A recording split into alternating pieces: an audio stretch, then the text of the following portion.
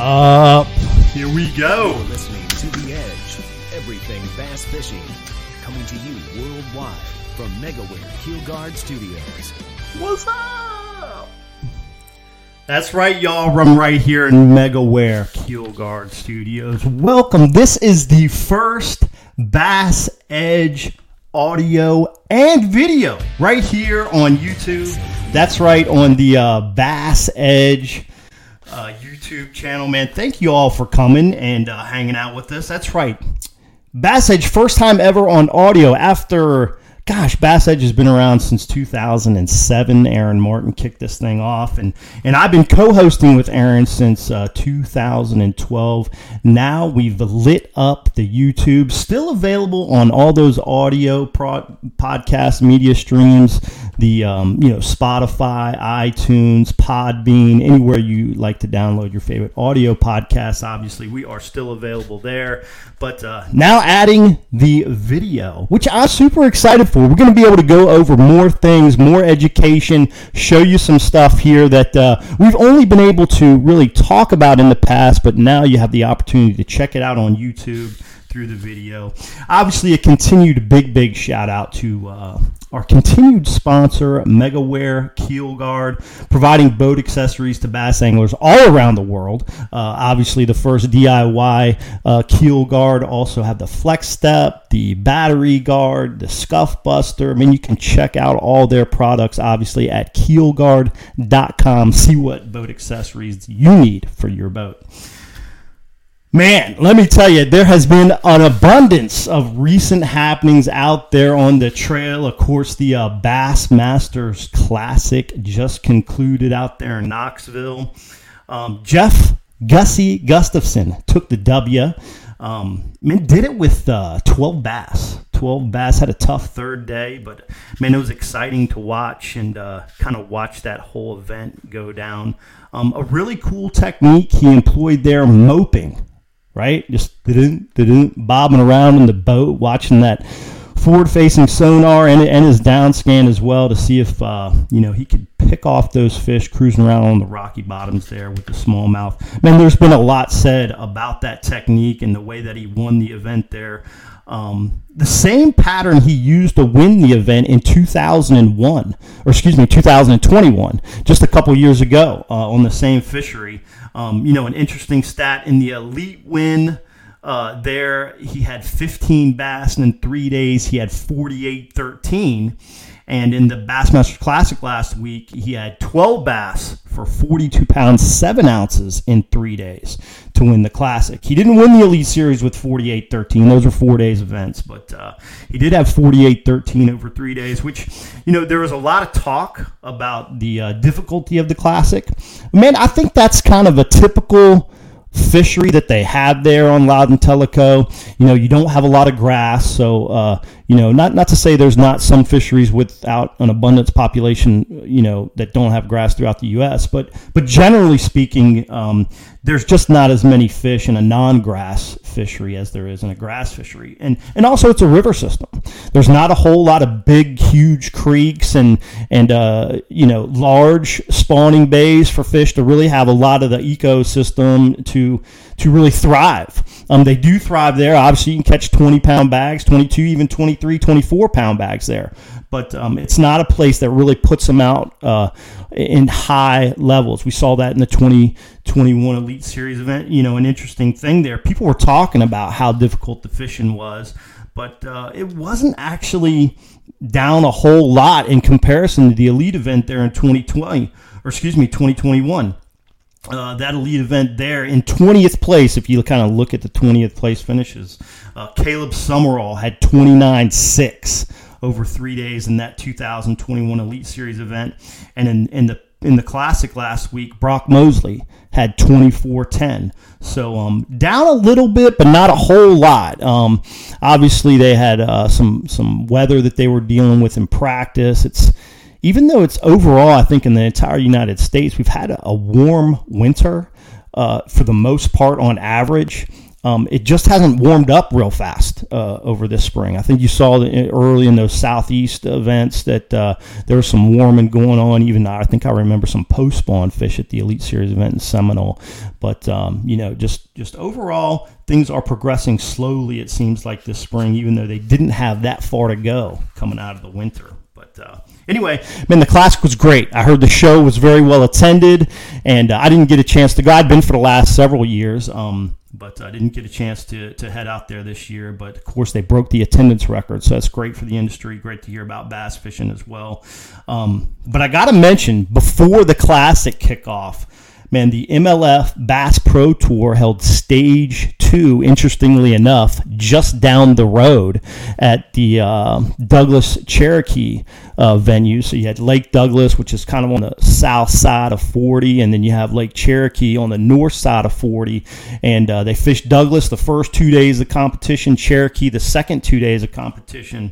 And man, that was a fun event to watch. Again, the fishing was tough there, so it could have been just general sense of the region during, this time frame that the fishing is just, a little off. But, man, shout out to Keith Poche for taking the big W at that event. Doing it his way with the small boat fishing, getting into, small little backwater areas at Douglas and up the rivers, obviously at Lake Cherokee. And, man, it was just fun to watch him put his thing into work, So this is his second big win out of a small boat. He had one last year at a Bassmaster Open on the Red River, and then he's got one now at the highest level you can fish on the MLF side at the Bass Pro Tour. So, man, that was super cool. I think one of the things I really like about that is it shows young anglers or other anglers that they can come in and not really do the whole $80,000-$100,000 boat. They can get involved for a lot less money, and still be very competitive. You might have to take it to a different level or style of fishing, similar to what Keith has done. Keith went back to kind of his grassroots, and really that's where he's had that success. I remember me personally fishing with Keith in the MLF Select events. And these were events that were television produced, but you couldn't go out there and pre-practice. There was no practice for the events. We would launch on lakes, and we didn't know where we were. And during that time frame, I saw Keith really pushing the envelope as far as trying to get into rivers and backwater areas, because the fish were just, once you got there, there wasn't a ton to figure out pattern-wise. It was just shallow water, visible cover style of fishing. And it helped in a format where you couldn't go out really and look for deep fish. At that time, we didn't even have, forward-facing sonar, so you weren't using your sonar, forward-facing sonar and stuff. So I saw that progression. Finally, last thing I want to say about that particular event was, it was cool to see Ott Defoe congratulate Keith. Ott, also a river backwater guy, said that he loves that area where Keith won the tournament. Of course, Ott's from that area, so he knows Douglas and Cherokee really, really well. And it was cool to see that camaraderie, the respect amongst anglers. You don't see that all the time, but it was fun to see it in that context. So, man, it was kind of the feel good part of everything that was going on with the MLF Bass Pro Tour up there at Cherokee and Douglas. So, Y'all stay tuned. We're going to come back with the showcase segment here in just a moment with my good buddy, Bryan Schmitt. Y'all hang tight. Bass Edge Radio is going to come right back. You know the importance of protecting your investments, so choose the protection the pros pick. Grinding sand, abrasive rocks, and concrete ramps are no match for our patented technology. The Megaware KeelGuard is made tough and made to stick. Install it yourself in less than an hour, providing the most dependable, most trusted protection for your boat, guaranteed for life. Insist on the original KeelGuard the pros have picked for 25 years. Megaware KeelGuard. All right, here we are back after our first break, and man, welcome to the showcase segment. Obviously happy to have with us today my good friend, longtime friend, BASS Elite Series angler, Bryan Schmitt. There he is. What's up, Bryan? How you doing, buddy? What's up, guys? Super pumped to be part of the show. You know, just getting back to reality. You know, just getting back to real life, man. It was a roller coaster classic for me emotionally and everything like that. And you know, still kind of collecting myself. Big decompression after an event like that, right? Huge, buddy. It's go 4 a.m. to 10 p.m. You're on edge the entire time. The day after, you still kind of got that like adrenaline, but now it's changed up. I'm definitely in the decompression state. Awesome. Well, hopefully you get through that, because I know how that can go sometimes, and it's rough to get through. But once you do, you come out on the other end really excited about the next event and the next things going on in life in general. But man, I tell you what, I'm excited. We started the showcase segment. This is our first video showcase segment. So, man, I picked a topic that I felt like you could give a lot of the listeners and watchers here on the audio portion of Bass Edge, you know, some insight on drop shots. We're going to talk about drop shot hooks. Of course, you know, I work with Hayabusa. You're sponsored, you know, obviously by Hayabusa as well, and you've got some great things. But man, I think it's underrated, the different styles and ways and types of hooks that you can use for drop shot fishing. And we're going to get into this a little bit. I know that you've been through some transitions with the style of hooks that you like to utilize in this technique. But man, I'm gonna kind of start this whole thing off real quick, Bryan. Okay. First, real simple. You got the nose hook drop shot, right? Yep. You got the drop shot with the nose hook right there. Probably one of the most common ways to fish smallies, wouldn't you say? 100%. Yes, sir. You know, there's I want to show another way. You know, people talk about nose hooking, and obviously that you've got an exposed. Get that there so people can see it. I'm going to use this arm. There we go. So you got that exposed. But one thing I've seen some folks do, Bryan, do you ever use it this way where you kind of keep the hook point into the plastic there at the top, so that even though it's kind of more of that exposed drop shot, but at the same time you can keep the hook inside the bait rather than having it outside of the bait like a traditional nose hook, as we talked about earlier. Have you ever used it like that? No, I haven't. I've threaded the bait on the hook a good amount, but I was hooking, but I've never done what you just mentioned there. I've seen that up on St. Clair specifically. You get a lot of grass, and sometimes you need that weedless deal. But it's kind of an interesting, way to go about it. But the nose hook, I think everybody kind of knows about the nose hook and the way that's kind of set up. You originally, Bryan, you like this style of hook. That's the Hayabusa WRM 961. Really, almost kind of like a wacky hook. Tell me why you started using this hook and what you liked about it.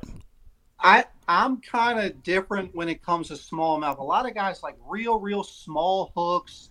As far as, I like a 1-0. Okay. And the 961 is super light wire. That's a big thing with me. Smallmouth fishing is the lightness of the wire. I want an easy penetration. Hayabusa hooks are super sharp, but when you get up in gauge of wire, you have to penetrate, it's even harder to penetrate a fish's mouth. So the 961 is super thin. It's super sharp. And I love the 1-0. I like a little bit bigger hook with these smallmouth. With live scope, you can really see how aggressive they can be. Mm-hmm. I don't think they're shying away from the hook. So interesting. A little bit bigger and the light wire is a big deal for me. Cool.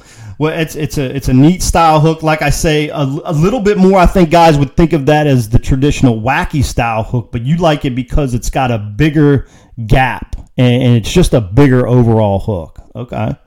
I like that. Do you see any problems with penetration when you work a hook with that kind of gap?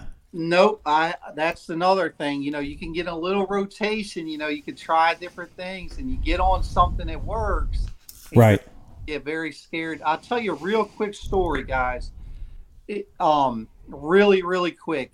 If you've ever taken a fish, just held a fish, and tried to hook that fish in the mouth, just in your hands, you just caught one, and just gently try to hook them again. Right. Out. It is amazing how strong their mouth is. It would blow your mind to think how hard it is. So, when you do that, you'll start to understand all the little things that add up as far as hooks. Very cool. Well, I think it was last year, right before you went and won the Mississippi River event up there in Wisconsin, the last elite tournament of 2022. You called the office at Hayabusa. You said, man, I found a new hook that I'm really liking for drop shotting.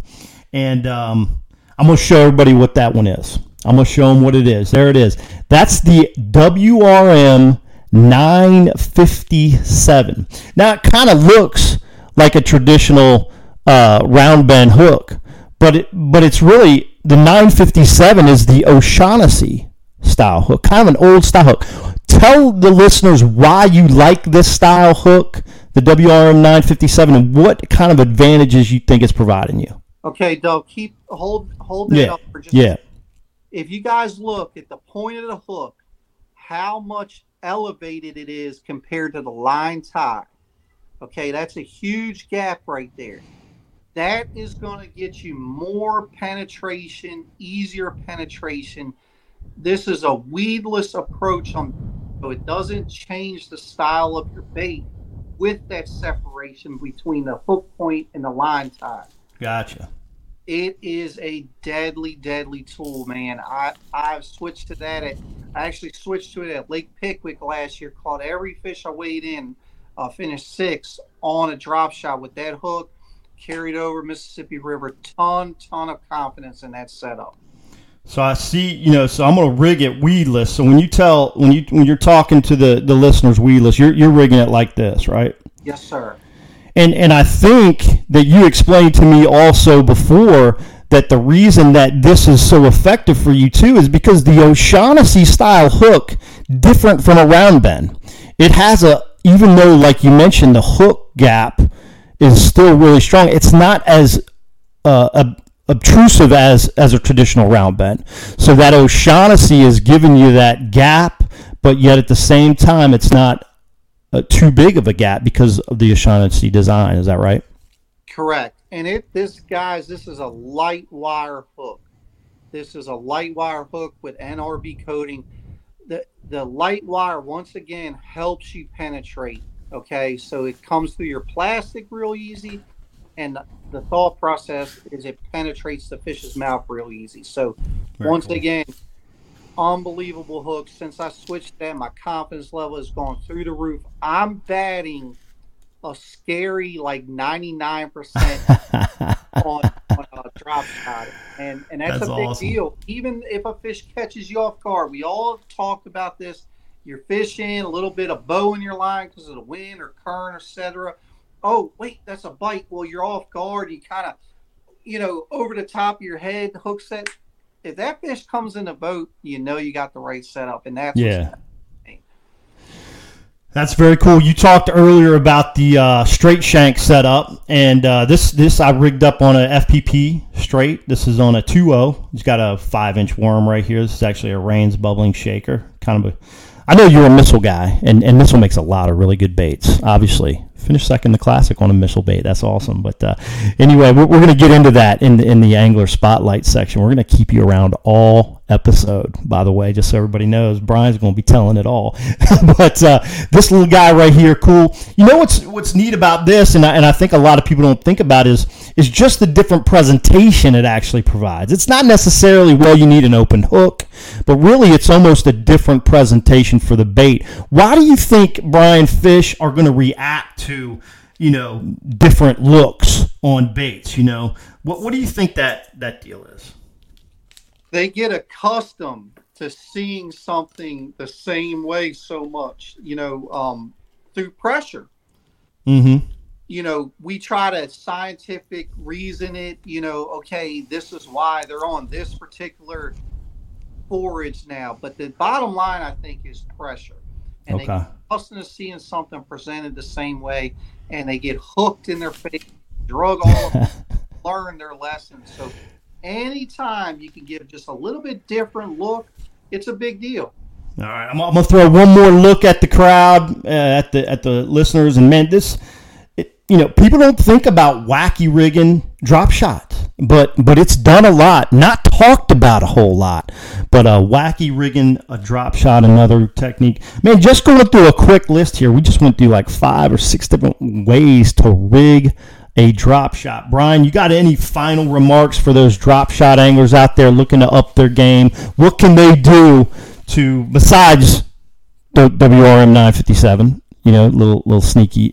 But what else can they do to maybe get a few more bites, a few more fish in the boat from your perspective? Remember, guys, this is a finesse application. Drop shotting and stuff, what we're talking about tonight, we're talking about finesse drop shotting, smallmouth, largemouth, etc. The lighter the sinker, the lighter the line you can get away with for your structure, the more natural your bait's going to be presented. And that's a big thing. I've seen weight sizes and line sizes contribute to a lot more bites. So the lightest you can get away with is a big deal. All right, great info right there from Bryan, man. That is basically our drop shot rigging breakdown for styles. And I tell you what, some more hooks that you might want to consider as well. But thanks, Bryan, for being here to discuss this. We're going to return with our angler spotlight, and that's keeping Bryan right here with us on Bass Edge Radio. Y'all stay tuned. The first audio and video combo for Bass Edge. Y'all hang tight. We're going to be right back.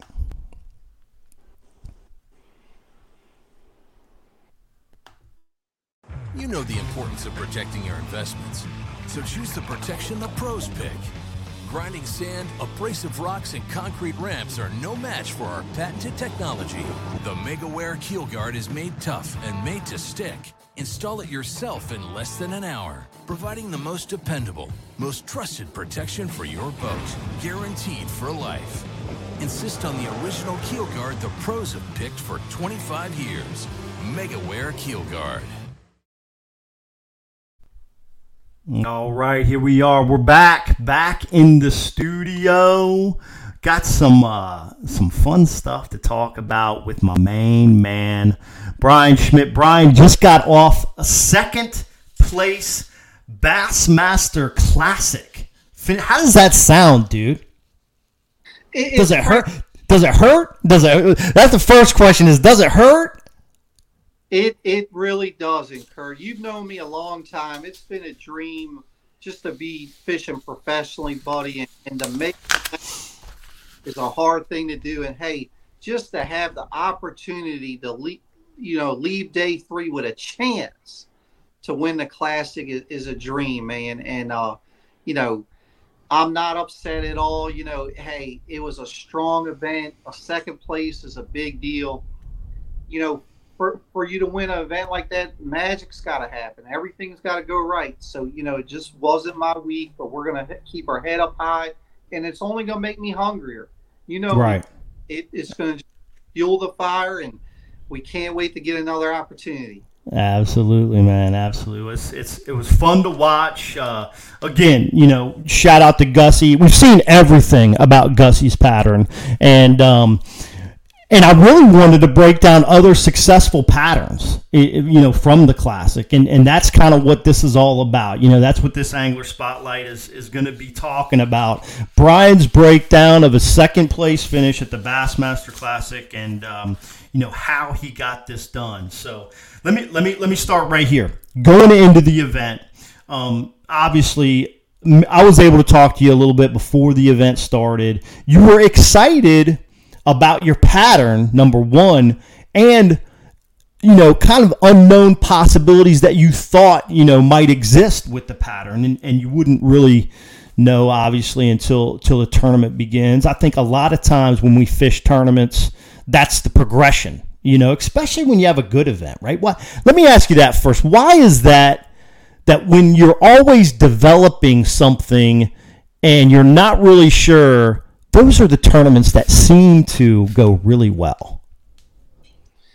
It's the unknown, man. And you're fishing the unknown. You're every turn, every new spot is like this fresh light. You don't know. You're excited, and it just sometimes just falls into place like that. I don't know how to explain it, man.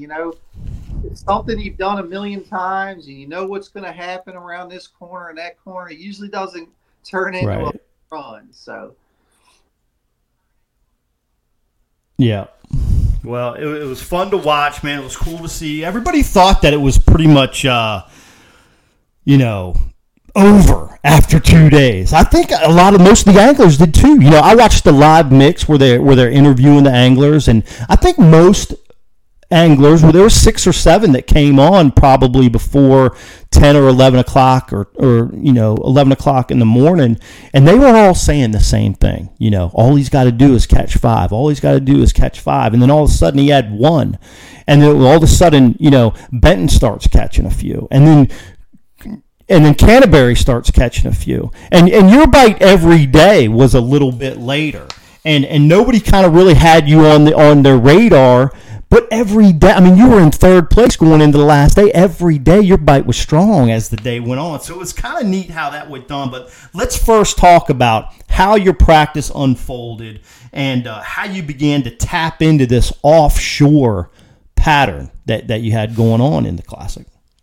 So, I kind of flew under the radar as far as people, picking me. They think he's a grass guy. And that's his specialty. But this is a true river. Okay, this is the top of the Tennessee River. Mm-hmm. There are 2 natural rivers hitting Fort Loudon, and it is more river than any other Tennessee River system, in my opinion. So I was there one other event, 2021, left out of there, made the weekend, but barely did, but learned a ton. Okay. Learned a ton. Kind of excited, to get back. Knew it was going to be tough. Already bracing myself to be tough. Launched the boat first day of practice, Kurt. The water is extremely low and extremely clear. Mm. Okay. And cold. I knew we weren't going to have a big spawn push because of the water being cold and low. And I felt very quickly in practice, just in the creek that I launched, it was so obvious what would be fished all practice long. Right. Very limited cover that had any water on it. Everything's dry. There's little ditches. And I just felt this lake being as tough as it is and how low it is, it was going to fish very small and everything was going to get fished. So luckily, early in practice, it was raining, nasty. I didn't feel like really running. I just started idling back into a flat and actually marked a couple things on my side scan. There were some dogs or whatever. And kept doing that for a little bit, marked a few more. Well, I went and fished a little bit, kind of on the bank, and then about an hour later, I started fishing some of that structure and got a couple bites really quickly. So when you're marking it, you're not really seeing fish, you're just seeing pieces of cover out there. Correct. Yeah. Okay. Yep. I was just, looking for that. The Tennessee River is very, very finicky about water level, and these fish know that they better not push up, because they really don't let that lake get to full pull usually till the 1st of April. That's when they'll really do that. And I think they've been burned too many times, the fish, by going up too early. They'll pull it 2 feet overnight or let it come up a foot. It never is right until it gets to full pull. So these fish know they're staging.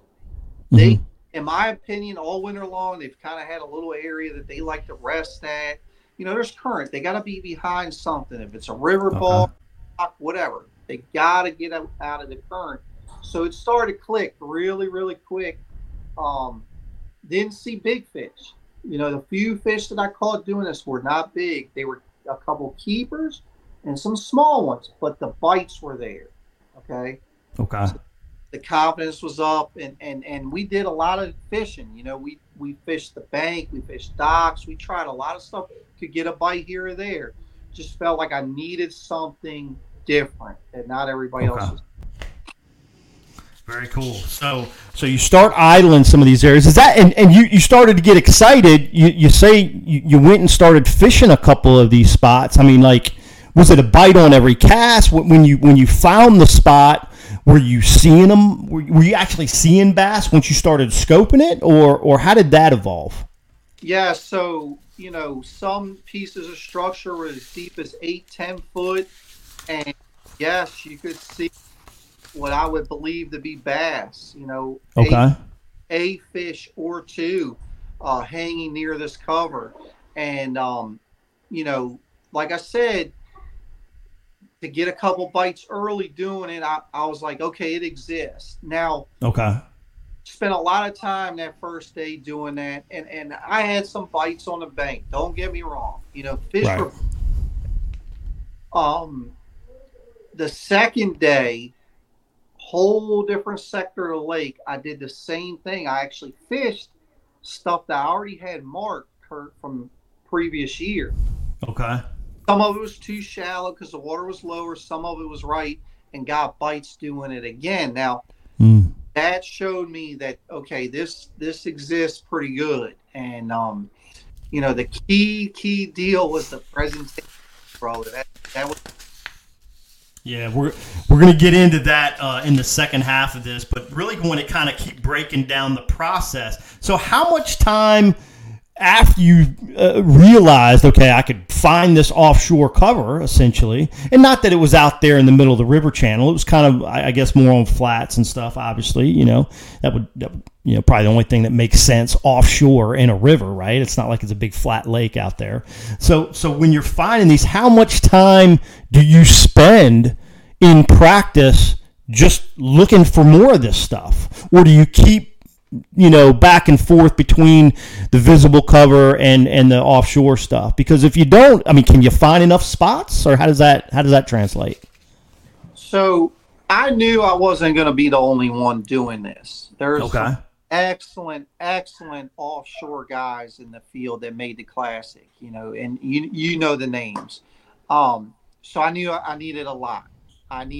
So, I mean, I hate to. There was probably 3/4 of a day dedicated to it, a quarter of a day fishing. Okay. And really try not to fish any of this cover, this submerged cover. Right.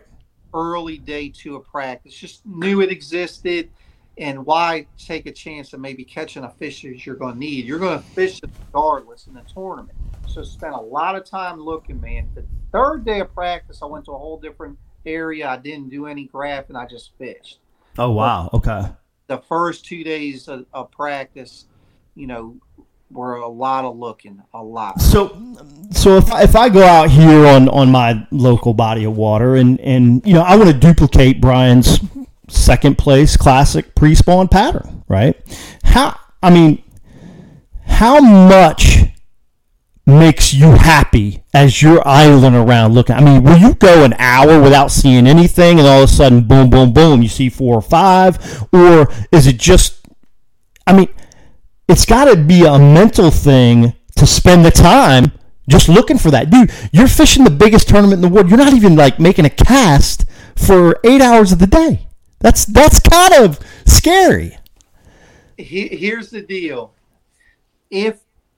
I knew I wasn't going to pull up on any of these pieces of structure and catch a limit. There's going to be one keeper, one short fish, and that's it. That in my mind. Okay, so I needed a lot.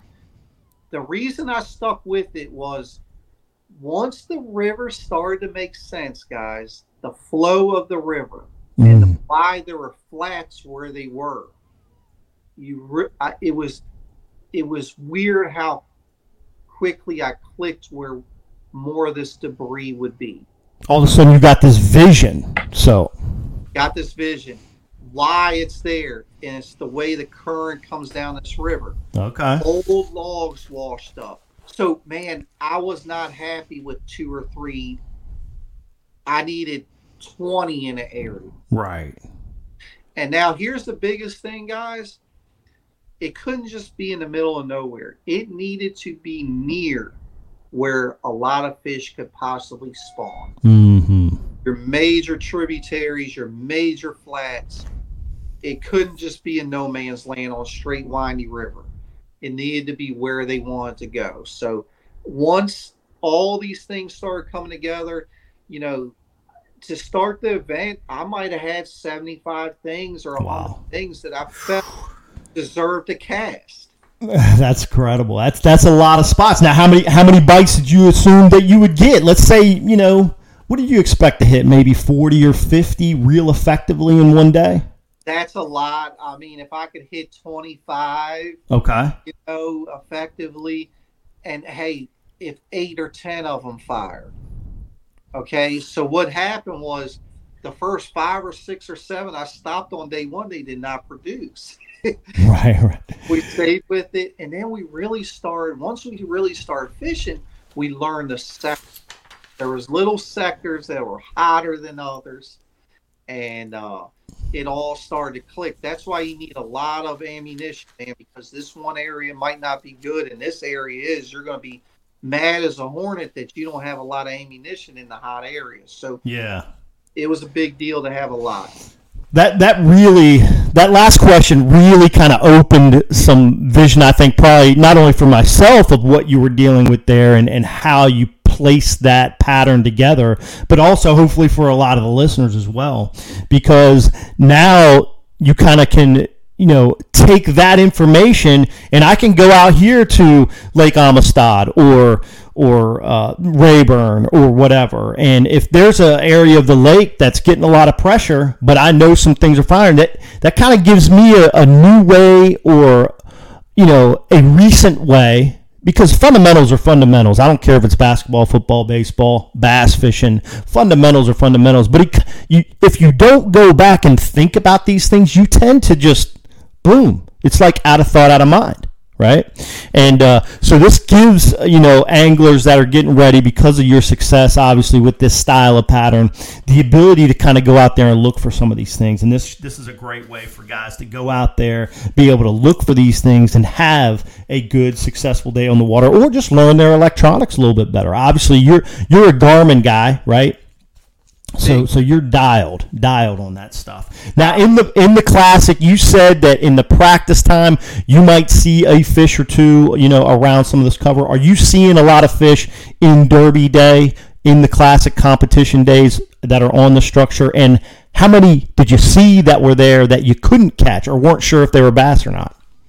There was several fish that I couldn't catch. Gave them multiple presentations, and I believe they were large. So you think they were bass? Definite bass. They would kind of act like they wanted to play, and didn't. I don't understand that. And then there was some, you know, Kurt, that I'm talking about they hit the water. They were going after it. Yeah. Don't understand the science behind it. Right. I vision 2 right now that I wish I could have caught. All right, that's cool. All right, last question. We're gonna go to a quick break here in a second, but before we go to a break, I wanted to ask you one more question, and that was on this, you know, forward-facing sonar. Obviously, you know, a lot of guys use it deep. A lot of people that use it all the time know it's very effective shallow. You're fishing relatively shallow, 6, 8 foot deep. You know, and you're targeting this cover. When you don't see the bass react, or you know, you come into that, how much time do you fiddle around with it? I mean, that you can suck. It's almost like sight fishing in a way, right? 100%. And you can eat up a lot of clock, you know, looking at fish that don't react. But here's the deal.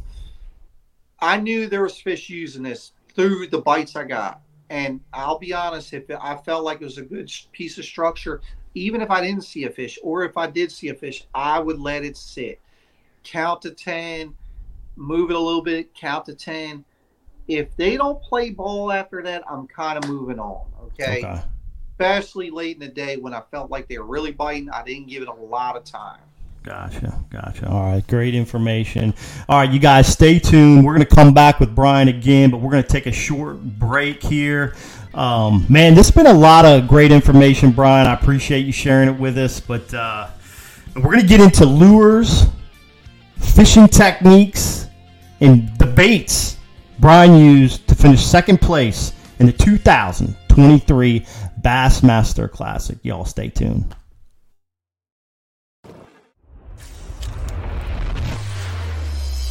Nitro, a rush of tournament adrenaline.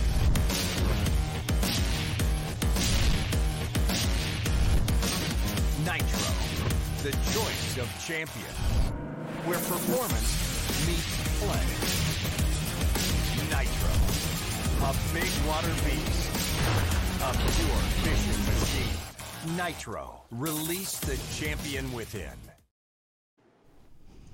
All right, great to be back. Here we go, Bryan. Man, breaking it down here with Bryan Schmitt. Bass Edge, brought to you in part by Bass Pro Shops, right here on the first video edition of Bass Edge Radio. So y'all make sure you log in and check us out there on that YouTube channel, and you'll be able to see some of the stuff we were talking about there. We had a great little showcase segment with Bryan here talking about drop shot hooks. So you can definitely go back and take a look at that on the YouTube channel. But Bryan, we're going to talk about baits, techniques that you used. First half of the segment was how you found the fish. Second half of the segment, how you caught the fish. I saw your Instagram post. Bryan does, everybody knows Bryan does Bryan Schmitt Fishing, great on Instagram. You stopped by the Missile Baits headquarters on your way home. Fortunately, from Knoxville to Maryland, drove right by there, so it was an easy exit for you there in that Roanoke area. But saw you talking with John Cruz, obviously owner of Missile Baits, also an Elite Series angler. The Mini Magic Worm. Talk to me about it, dude. What's so special about this bait? The profile. This is a really, really small, compact profile bait. It's just giving these fish the ultimate finesse in a shaky head approach. Okay, guys, these fish, we already know. We talked about it all day, all leading up to the Classic. This is a tough fishery. I don't want to play around. Mm-hmm. I don't want to play. I want to get a bite if the fish is there. I don't care how I catch them. Shaky head was the deal. But the Missile Baits Mini Magic Worm, it's a 4-inch version of the original Magic Worm that I already have a ton of confidence in, and it's a bite getter, buddy.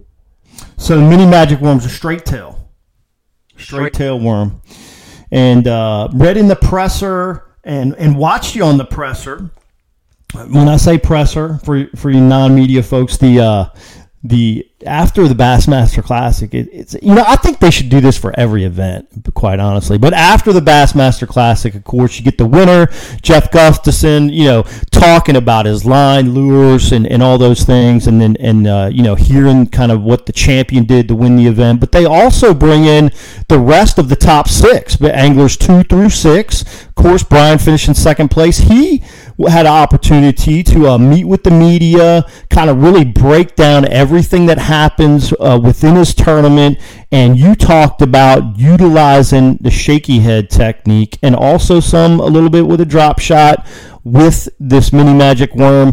Why do you think the shaky head technique was so important? And talk to us a little bit about how you fish that technique. Okay, so we talked about live scope. The power of live scope, not only does it show you fish, but it can let you get really dialed into the fish's behavior when you're presenting them baits. If you got a piece of structure a fish is holding on, and you can present them numerous baits to see their activity, it's a big tool. And guys, this has helped me out in the past. So course I want to throw a chatterbait or a swim jig or a big rattle trap or a spinner bait or a swim bait. I want to be this power fisherman. Right. But I watched every one of those techniques. Mostly the fish would let it go by them. Mm-hmm. I threw a drop shot. I could get a few to react to it. But when I threw the shaky head, I don't know how to explain it. This particular week, they really liked that presentation. I don't understand. They wanted it on the bottom. They wanted a straight tail worm. You know, they just wanted that style, that presentation, and the live scope showed it to me. It was the deal. I mean, it was the deal. The interesting thing was you saw a lot of the other guys or anglers that were fishing extremely shallow, throwing those techniques you talked about, spinner baits, chatterbaits, jig, those kinds of things. I feel like when I go back and think about it, your style being just offshore and fishing the offshore cover, that vertical presentation was probably the King Kong, because you could see it go down, you could keep it in your vision. Those guys in those techniques were fishing more vertical stuff, or not vertical, but more horizontal. Lay downs and trees on the bank, visible cover that they could fish, or they were fishing big expansive flats like Lester. He caught a lot of fish on a lipless crankbait. One of the few guys that caught largemouth early in the day throughout the tournament, throwing a lipless crankbait early in the morning. Most of the largemouth guys weren't getting many bites until 10:30 or 11 o'clock, and I found that to be really interesting. To break down for us, do you feel like if you had taken that finesse approach to the shallow visible color, it would have been more effective maybe than some of those other ones, and those guys could have finished well, or do you just feel like it was just the different styles that y'all had that lent to those techniques being different for everybody?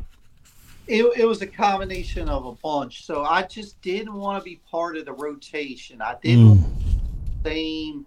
I felt like it would be very hard to win the Classic with the water down fish in the same habitat, all the same visual structure. Did I tell myself I would need a lucky bite throughout the event doing that? Yes. And I dabble with it, for about 20 minutes a day. Right. But to be honest with you, I wanted to have something to myself. And the profile, okay, I didn't want to fool around. I keep saying the same thing. I wanted to present a bait that these fish would bite immediately, cut down on time.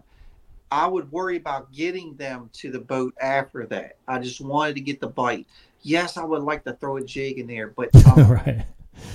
I wanted to be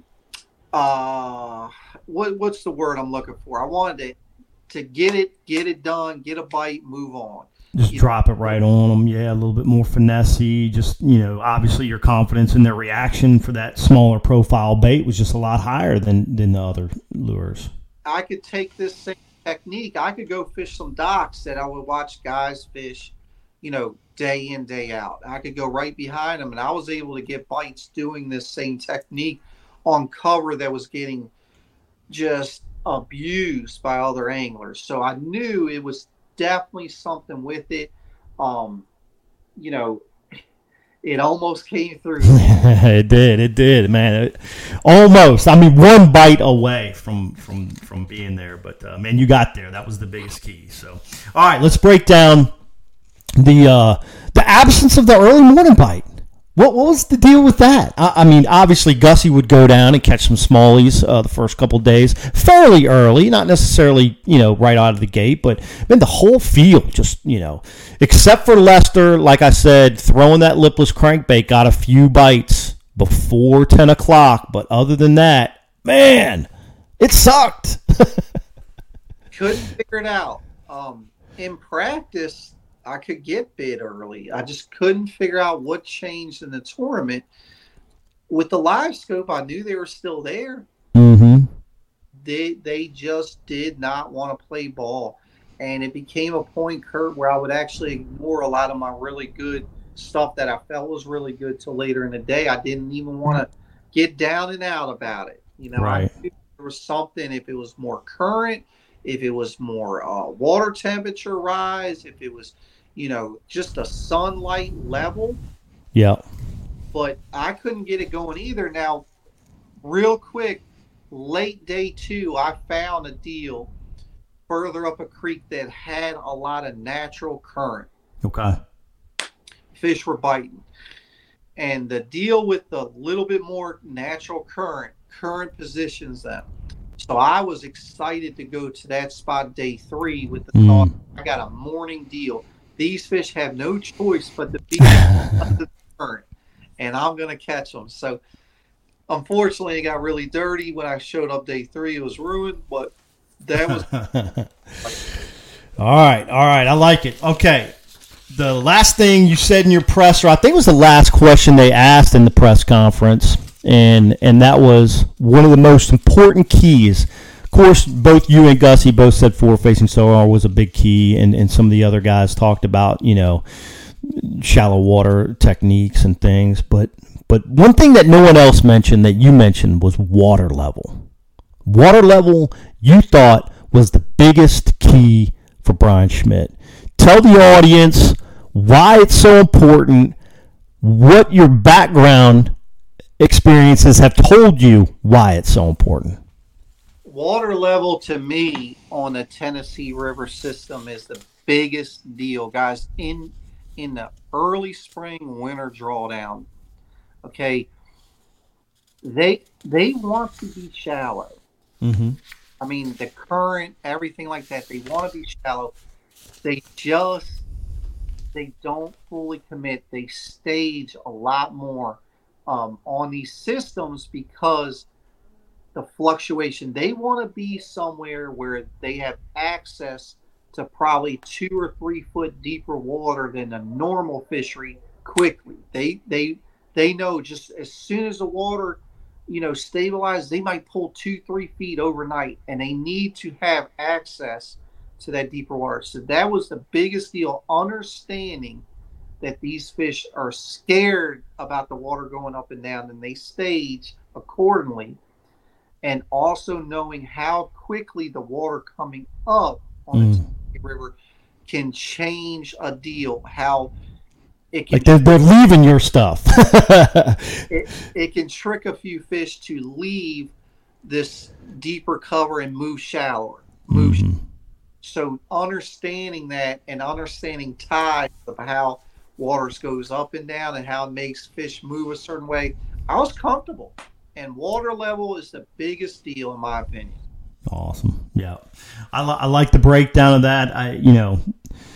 Growing up in a river system myself, we both originally from Potomac River area. You still living up there. Me moved to Texas, but water level played such a huge role in tidal fisheries. Obviously, I think that's where a majority of your background comes from with your experience and understand how that's going to move fish and how they're going to relate to cover, specifically in different times of year, moving from that winter pattern to pre-spawn, and then when they move pre-spawn to that spawn, and obviously you followed it to a T. I heard you say somewhere, I won the largemouth tournament at the Bassmaster Classic.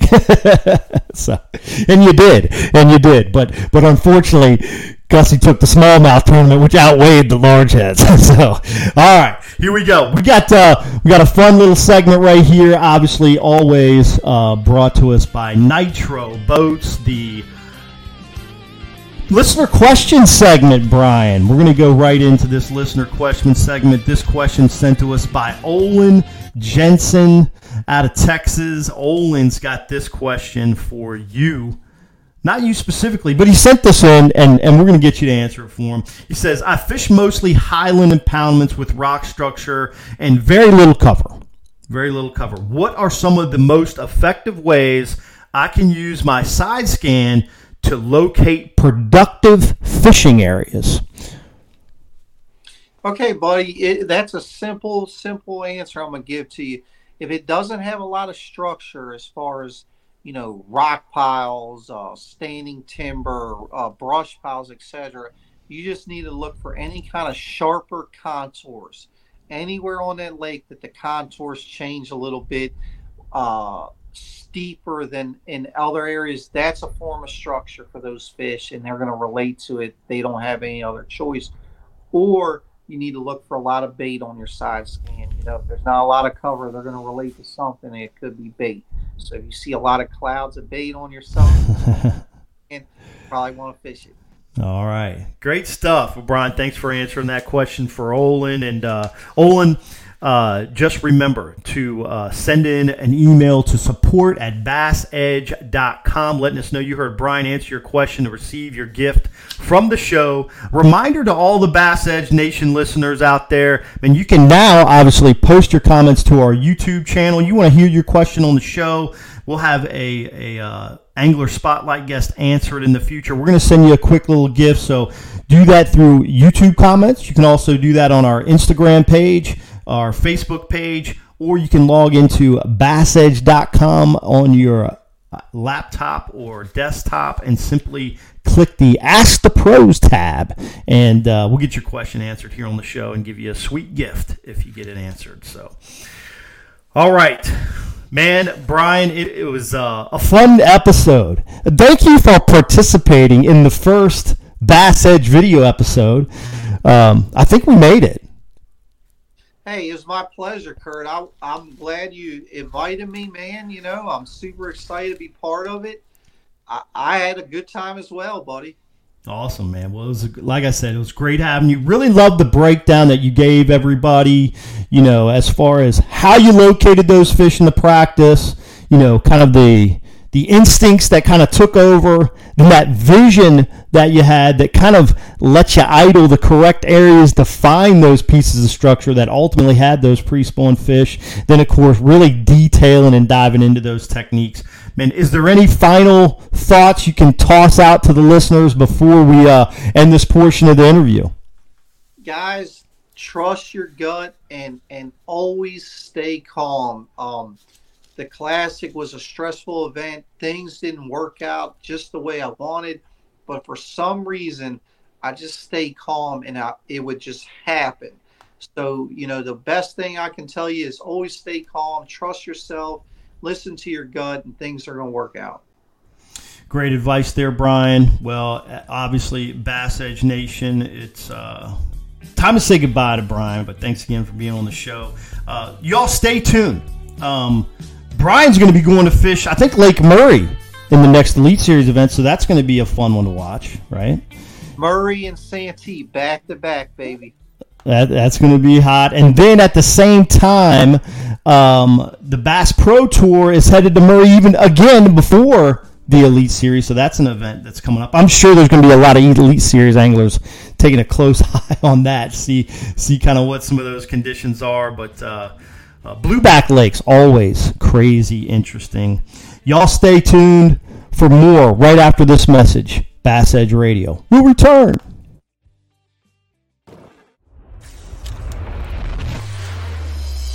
Nitro, a rush of tournament adrenaline.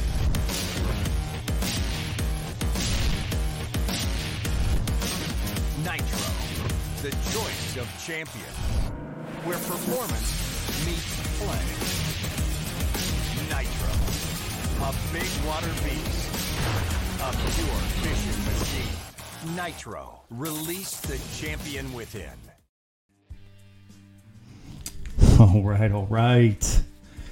Dude, what a great episode. That was a lot of fun. Enjoyed talking with Bryan. Really, Bryan just detailing all those really great methods of fishing that we can use on our home bodies of water. Obviously, a big key here on Bass Edge, education. That's what we want to do. And more importantly for me, made it through this first video edition of Bass Edge Radio. So I can't remind everybody enough to be sure to go into the YouTube channel. Make sure you check it out at Bass Edge. Leave your comments there. Let us know what you thought about the show. Let us know what you thought about Bryan. If you got any more questions for Bryan, we'll get those answered for you. So be sure to put those comments down there in the in that section, and we'll get Bryan to answer some of those questions if you have some follow-ups for him, and we'll answer them back to you right there on the YouTube channel. Man, there is going to be a whole lot going on here in the next couple weeks. Events coming up. You got the MLF Bass Pro Tour Stage 3, April 2 through 7 out there on Lake Murray. So obviously MLF's got a great live program. Be sure to tune into those. The MLF Toyota Series lot of buddies. Shout out Rick Harris. He's going to be out there fishing that event on Lake Dardanelle up there in Arkansas. Probably a good another pre-spawn event. Maybe some spawning going on. I don't know. It's starting to warm up here in South Texas, so we'll see. But after that, Bassmaster Opens. That'll get started before our next episode here of Bass Edge, which will occur on April 15th. So be sure to come back and check us out. But the Bassmaster Open on Toledo Bend, I've heard Toledo is firing off, and they're probably going to catch some big bags. It's that time of year down there in East Texas. And last but not least, as the next show gets produced here with Bass Edge, the MLF Invitational is going to be out there in Oklahoma on Eufaula Lake, a new lake not totally for MLF, but definitely from the pro circuit days, and now the Invitational is a brand new lake. So be sure to watch all those things going on. We'll be talking about them, learning from the pros that have success out there on tour, breaking down more ways that we can utilize their techniques to catch fish on our home bodies of water. That's what Bass Edge is all about, the education to get out there and catch more fish. So we appreciate everybody tuning in. Bass Edge Podcast. Again, got to mention it one more time, available on video through Bass Edge's YouTube and continuing on our audio podcast platforms, anywhere you like to download podcasts, but specifically on Spotify, Podbean, iTunes. Don't forget, you can keep up with us on our website, bassedge.com. And also, Bass Edge is presented by Megaware KeelGuard, the developer of the industry's first do-it-yourself keel protector, providing boat owners with protection from grinding salt, abrasive rocks, concrete boat ramps, along with Nitro Performance Bass Boats, Mercury Marine, and Bass Pro Shops, and Power Pole. Gotta love those Power Poles. Thanks, y'all, for being here. Take care. See you later. We'll be back again April 15th. Bass Edge Radio. Bye-bye.